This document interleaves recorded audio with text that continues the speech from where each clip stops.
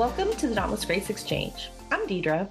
And I'm Megan, and we are here to talk about, well, this is kind of fun. So before I tell you what we're going to talk about, I want to say that we just had an Enneagram and IFS retreat, and we can say that we had an IFS retreat because we had IFS therapist, podcast host, and author Tammy Sollenberger fly in from her New England state to come lead our retreat participants in some IFS exercises and teach on it. So I am totally pumped, full of Enneagram and IFS enthusiasm right now, and excited to talk more about it today. I know. Gosh, I love it so much. Even just at the beginning of things when we first started talking Enneagram, there was just something so energizing about sitting around a room with 12, 13, 15 women just on couches in front of a cozy fire. Also, that day it was snowing and there was 2-story windows that we were sitting in this living room of this Airbnb, and it just slowly snowed all day long. It was beautiful. And we were just sitting by a fire talking Enneagram. I don't know that you could pick a more fantastic, meaningful day for me. It was so much fun. Yeah. Describe your perfect date. No fireplace and a big posh mansion for girls' weekend and Enneagram. There you go. And IFS. Yeah. Before we got to the IFS, I'm saying it was just so fun to start hearing, oh, this is me and this is how I do that. Well, why do we do this? And what about that? It's so fun because you just start digging in to know people in such a unique way that I don't know that other things give you quite that much information about people. We used to do a personality at the church that is still relevant, in terms of personality typing. It was called the temperament or the TAP test. So that definitely could help you understand how people operated and why we're all so different. But there's something really cool and profound when people touch that core wounding message or fear and just tear up or just get really tender with each other, like strangers. Some of these people we didn't even know, or they didn't know each other. Oh my gosh. It really is like my favorite thing to spend a weekend on. It is. And what's so fun about it is there were like 14 of us there and nobody knew everybody, including us. There were people we had never met before at this retreat. And so when we're going around and telling who we are and how we ended up at this place on the weekend and to say our Enneagram number at the same time, it's an immediate, like, here's a whole lot of things about me that I don't have to actually tell you about me for you to understand me. Yeah. But then you get to spend the rest of the weekend watching it like play out. Mm-hmm. We get to see people in their type though, and see how they've grown or how they play against their type or how they lean into the giftings of their type or how this type looks different from the same person of the same or the different person of the same type. And it's so beautiful to see that because it's a doorway in, and then it allows for such nuance as you get to know people. And then when we layer on, this was the first time we've done a 3-night retreat. So we had 2 complete, like Friday, Saturday, all day, which was really nice. We didn't feel like we were in a hurry. And so you layer into that internal family systems language, and people really start identifying some parts that are coming up for them in different ways. And that just feels like such an honor to be there witnessing people sharing those parts of their stories. That kind of vulnerability is just, I like geeky glasses, right? Nerd person right now. I'm like, that's what I love. I love that kind of vulnerability. And I think it's because I spent a lot of life armored up. And when I started to taste what it's like to not live that way, like, don't you all want this? Everybody should want this. And when I see people still really armored up, it just kind of gives me this like little pang. That's where I'm not tang. Tang is an astronaut's drink. I don't like Tinge. It gives me a little pang of just like, oh, I want something for you. And how can I help you have that? But everybody tasted some kind of place where they could share some vulnerability, some maybe more than others, but it was really cool to witness. Sorry, I can't focus on what you're saying because I just have Hamilton, his hunger pang frame going through my mind now because he just said pang. That's good. I was stuck on the astronauts, so. All of that to say, we're very out about Enneagram and IFS stuff. Yeah. And I'm trying to figure out how we can make our fall retreat that will open up for the public like 4 nights or 5 nights or like a week somewhere. That might be too long. I think 3 nights was really good. 2 full days. We could start it a little bit earlier and end it a little bit later, but I don't know that we need a 4th night. I don't know. That's just me. Excuse me. Not to have a cough attack while I'm trying to talk. But yeah, Tammy, bringing her into the retreat was so beautiful for us because we first connected with her about 2 years ago in learning IFS, and she has come on our podcast to share her wisdom. And what the first thing that I really learned from her and Joan Ryan when I did their Enneagram and IFS cohort was about the focus of attention. Mm-hmm. I had been studying the Enneagram, certified Enneagram coach. We'd been talking Enneagram, leading Enneagram trainings, and I had never heard that language before about the focus of attention. And honestly, I know we've talked about it on here a little bit, especially when Joan was on here the second time, Constellation of an Enneagram 9. Did my Zoom screen just give balloons? It did. You said something or did something with your hands that looked like a celebration. I was so understand. Freaky. Sometimes, like if you're sitting a certain way, it'll see thumbs up and it'll like do a little thumbs up on your screen. Or yeah, so weird. The heart. Oh, you gave me. Oh my gosh!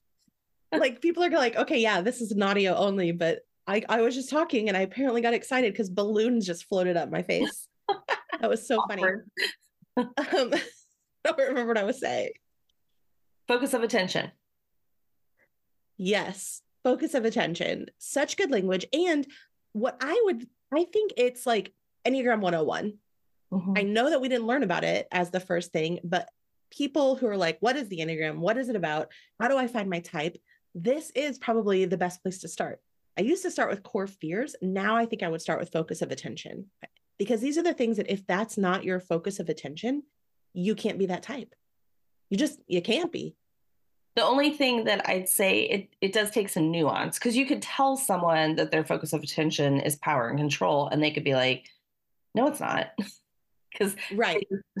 They're so used to seeing it, right? I don't know. So I think that it does take a little, or like just giving it some descriptive context. But yeah, when you really start drilling down on it, if someone's like, well, yeah, I don't really focus on that as much as this, then maybe there's a reason why they were considering that type, and it was like a shared line or something like that.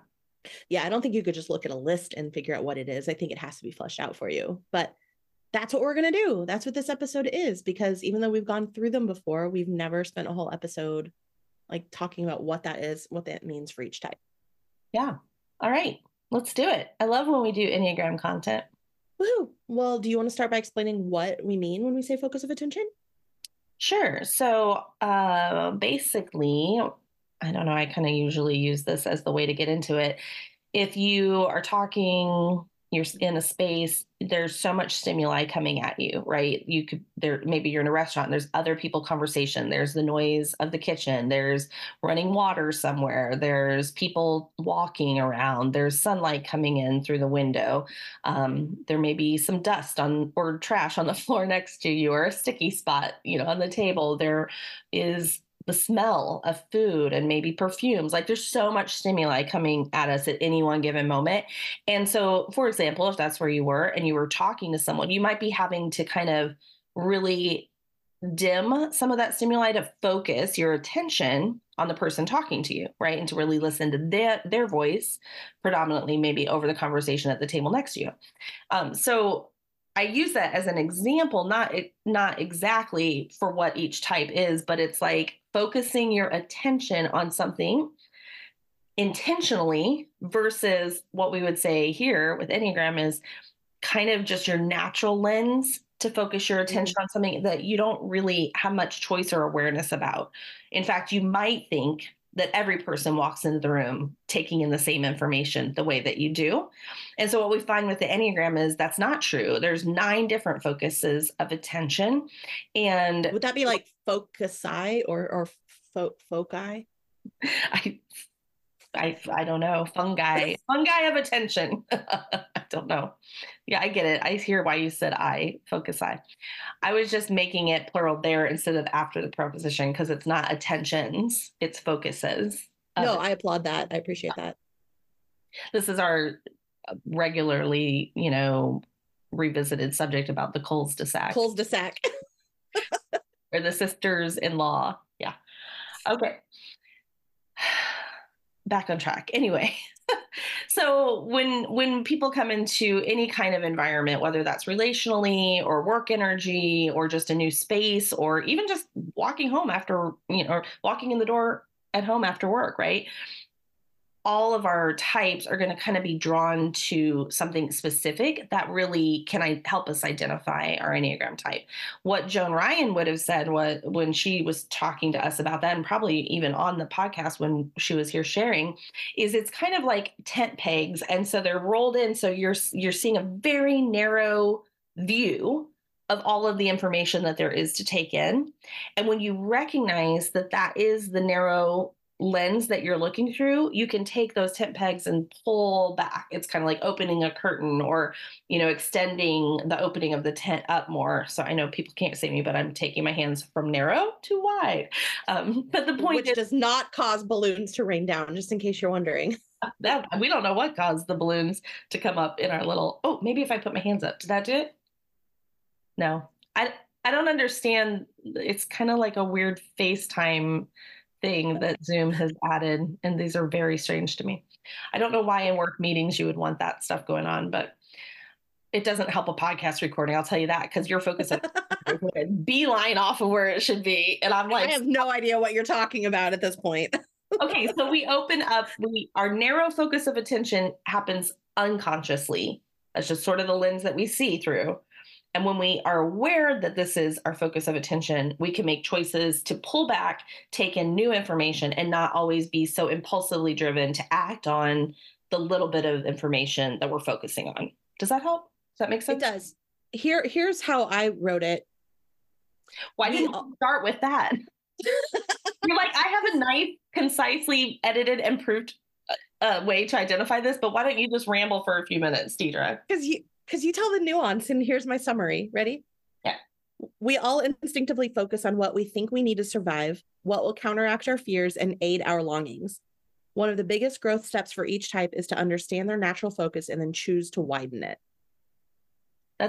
That's succinct and beautifully done. Thank you. You get an A+. I get a C for the longest definition ever that didn't quite hit the mark. It wouldn't have been so long if I hadn't kept interrupting you about the balloons. In your defense. And the plural versions of what I was pluralizing. Focus I. Focus is correct. Like, is that a word? I don't know, Megan. I don't know. But the truth is we only have a focus person, and so we have to pull back to get more in the focus. Speaking of focus of attention and Enneagram 1s and how I'm stressing you out right now. So much. I know. It's a good segue into the focus of attention for Enneagram 1s, which is errors and mistakes. And I would like to start this podcast over because we've made a few already that you're just laughing at. I think it's fine. I think it's great. I'm looking, the plural of the noun can either be foci or focuses. Well, we were both correct. There you go. Look at that. That's how I like life. All right, little Miss Enneagram 1, why are you stressing out? It's because your focus of attention is errors and mistakes. What does that mean for you? It means I'm seeing it with red flags, all of the mistakes we've already made in the 5 minutes we've been recording. And I would like to fix them and edit them and do it right. But think about it, like for a 1 whose sole purpose and mission in life is to be good and to do the right thing and to make things better. Of course, if that's like the thing that's going to give us value or belonging or some kind of admiration, we're going to have to focus on what needs to be corrected then to keep that sense of value of the correcting of the things. And also, because if we don't, I'm guessing if anybody else is like me as an Enneagram 1, other people might see it first and point it out, and then we've been discovered, for however flawed we are or the products or work that we put into the world could look. So what your errors and mistakes, it's not it's like what is wrong internally with you, right? That's the whole inner critic part of the Enneagram 1, but it's also what is happening externally, either what you're producing, like on this podcast right now, or what someone else has produced or has left, and you see the errors and mistakes, right? Yeah, I think so. I think it's internal and external simultaneously. Any other words about that?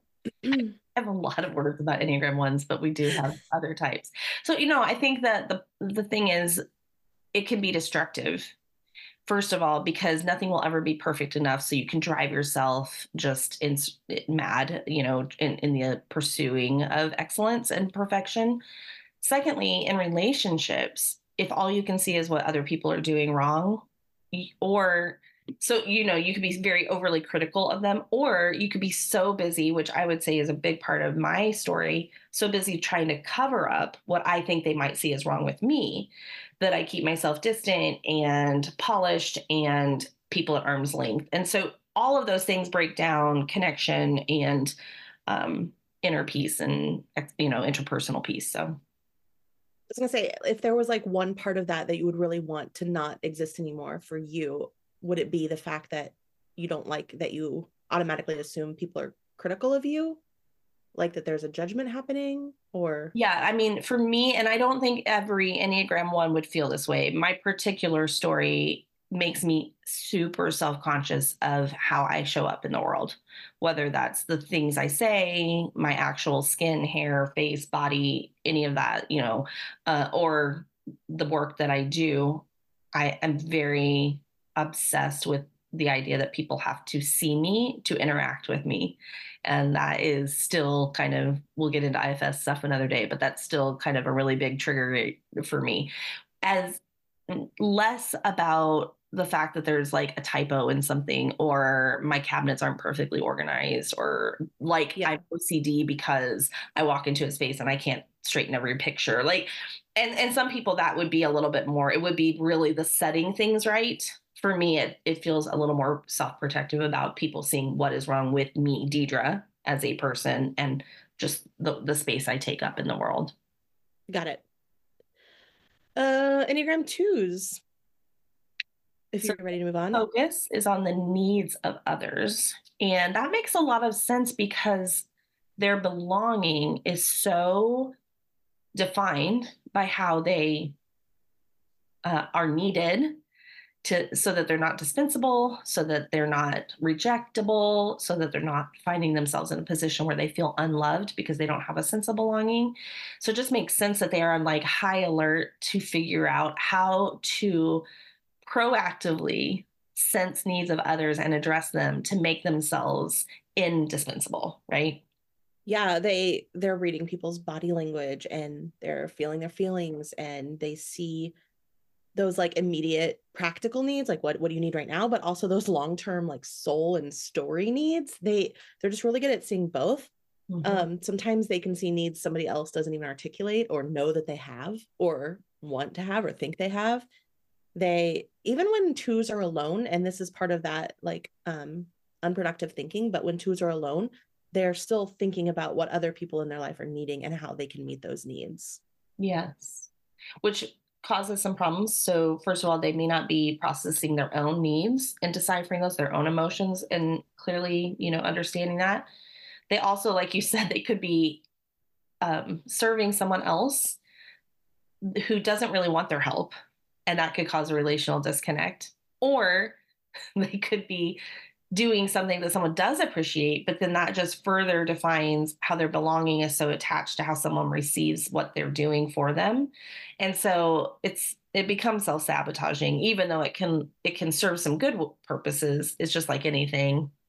If it's driven by that need for belonging and acceptance, it can lead someone to burnout, martyrdom, or just broken relationships because the other person doesn't want that much help and they just need them to stop being maybe clingy or neat in that way. Great. Any Enneagram 3s? Yeah, 3s, they focus on tasks and goals. So they're checking things off a list, they're setting goals, they're running hard, they're the ones being driven to get to the next thing. We always say they don't notice when the confetti falls because they're already busy on to the next thing. They can't celebrate the loss or the wins or grieve the losses. They're always multitasking with their brains and their hands. Yes. Yeah. They're always dreaming and thinking of the next thing, like that future focus kind of thing. They might be in the current thing. And we tell this story about your daughter who was the lead in a play, and we were congratulating her on opening night, but she was already focused on securing the lead for the next year's play a year later. And we were like, but you just were so good. Celebrate the opening night. Yeah. Because they're just so future oriented. So it's always tasks and goals. But like in that case, how do you celebrate everything you've worked for if you've already moved on to the next thing before this one has been completed? Yeah. And they can also have relational fallout from that because they've left the people that they're doing life with to already move on to the next thing, and people are feeling maybe discarded by that. Or they can be coming at all of their tasks and all of their achievements and all their goals so hard that the people around them feel kind of run over with that energy, or just, bowled over by, like, they're in the way of the three accomplishing what they need to do. And again, I mean, like every type, it could bounce back on them and cause a lot of internal stress and anxiety, because you can only run so hard for so long before your body demands a break and you need some downtime. But then because their focus of attention on task and goals, when they are allowing themselves rest and they feel unproductive, if a 3 doesn't do some work with that, that just compounds a lot of frustration and shame, and then frustration and then shame and then frustration again, and they can't get out of that spiral. So instead of finding rest in it, they get more frustrated, and then they just have to get back into tasking. Well, we're not made to be machines, so you burn out. Just natural, right? Yeah, that's interesting because the tasks and goals keeps them from working with those feelings, right? It keeps them from sitting with those feelings because feelings slow them down from what they're accomplishing. And I'm trying to go through in my head really fast. Do all the focuses of attention correlate with those repressed centers of intelligence? Like with ones, they are focused on errors and mistakes because the inner critic is keeping them from productive thinking through what's actually happening. And the 2s focusing on the needs of others because their repressed thinking keeps them thinking about relationships. It's possible. I don't know that I'm thinking about 5s. Like gathering sounds like a doing centered thing, even though they're doing repressed. Yeah, but it's not being in the moment. It's gathering for what they might need later. Yeah. But we're not there yet. Yeah. Anyway, I'm just trying to think through, but so far they seem to have a relationship, at least between that focus of attention and that repressed center of intelligence. Yeah, that makes sense. All right, tell us about 4s. Yeah. 4s are focused on what's missing. No, but you have to define this word for us, this lovely word we've learned. What? I'm asking you to define the. Oh, I'm missing? I was talking about the defense mechanisms. Sorry. Oh, you can listen to that from 2. Rewind. I'm sorry. Was that a rewind sound? That was better. The first one was like, but we don't really edit much on this podcast, so you're just going to get what you got there. No, you can look up introjection to find the defense mechanism. Yes. Whatever you just did, balloons are flying again. It's something about your hands being up in the air. Oh, now there's confetti. What is peace sign and confetti fell, you guys? Nothing happens when I move my hands. Do a Taylor heart sign. Oh, there, that worked. Okay. On you? Oh, I saw it on you. Right, because I did it too. Maybe it's a toggle I need to like take off or something. Anyway, sorry.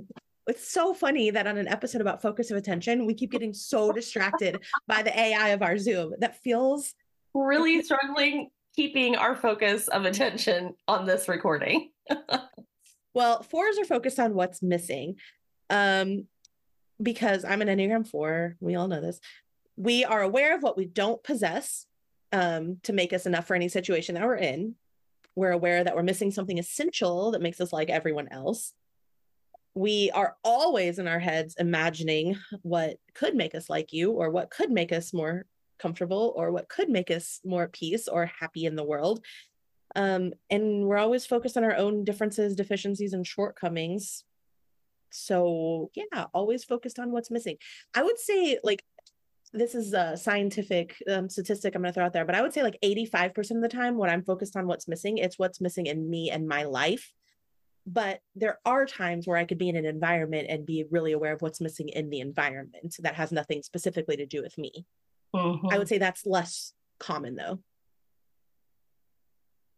It's generally about me. No, that makes sense. And it may depend on if it's an area of expertise for you, probably. Like if it's something you really feel confident about, you would see that there's, the grammar's wrong, or there's typos, or like the marketing wasn't done well, or, things that you care about that you feel you have an opinion about. I think that you could recognize that stuff. And sometimes it's even like who's not in the room that should be in the room. Maybe it's a work meeting or a gathering or a party or literally anything, like who's not in the room that should be here. So still a lot of that's about me. Like who would I want to be in this space to make me feel more comfortable? Yeah. But sometimes it's who should be in this space because they would benefit from it or someone else would benefit from their presence. Yeah, I think that's true about you. It's also why if we are in a crowded room anywhere near where you live or might see someone you might know, you have trouble focusing on what I'm talking about because you're looking around to see who you might be missing that that's walking in the room. That makes sense. I cannot help that I know like literally everyone who lives in a tiny town. Like we just shouldn't go to eat there or anywhere within an hour of that town, because it seems that wherever we go, someone from that town walks in and starts talking to me. Yeah, we've been out of the state. Before, and this is happening. So let's just be honest. In a couple of weeks, we're going to be at the Wesleyan Holiness Women's Clergy Conference, which part of that is a denomination I was raised in, and it's a really small denomination in North America called, well, it's everywhere. It's big everywhere else, but in North America, it's fairly small, called Free Methodist.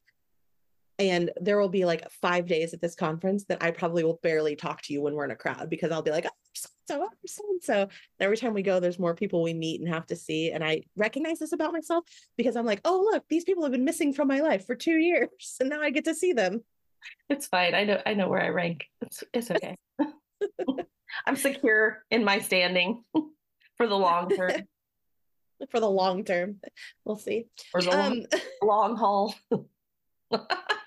I thought that sounded more depressing than long term, so I stuck with term.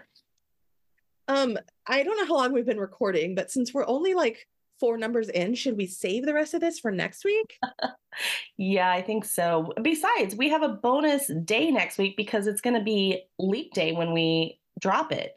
So that's like a week we weren't planning on recording if it was a normal year.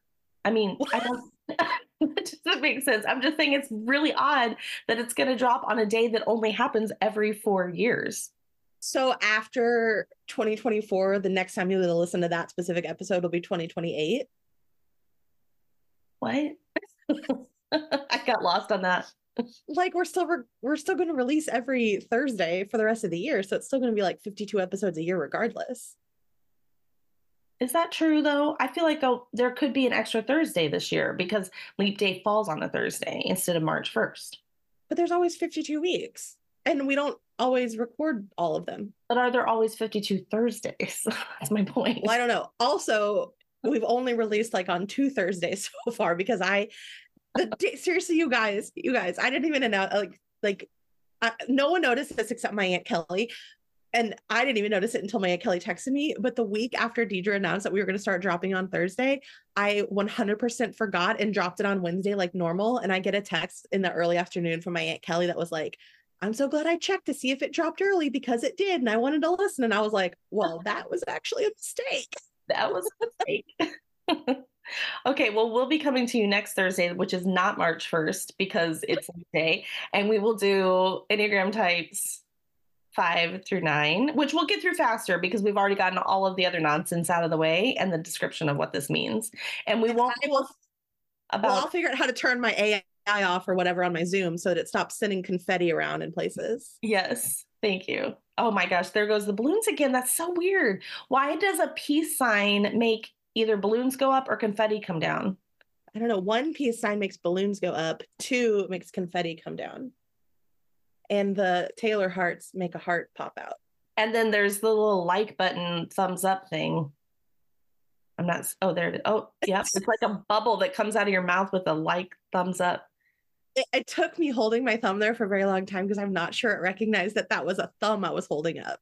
But just, okay. I know thumbs are incredibly short. People have decided to stop listening at this point, but like when you're on a work call, would this be something you'd want to be happening? I just feel like that's so distracting. No, I'm like embarrassed now because I didn't realize that it was something that's probably switched on mine, because I've been in work meetings when I had a job where balloons would come up and I'd be like, why did you send balloons at my face? And they're like, I did it. And I'm like, well, that was awkward. I didn't know it was something on my end. It's like an update that I guess you have to toggle off.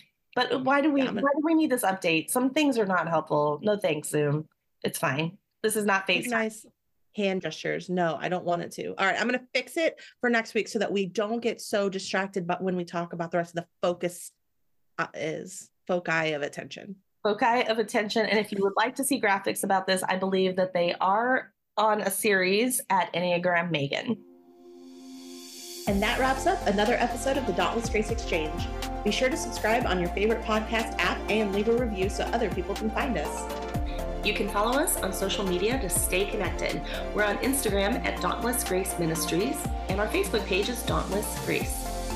For more about the Enneagram, visit our website at dauntlessgrace.org for coaching and training opportunities. And you can follow me at Enneagram Megan on Instagram.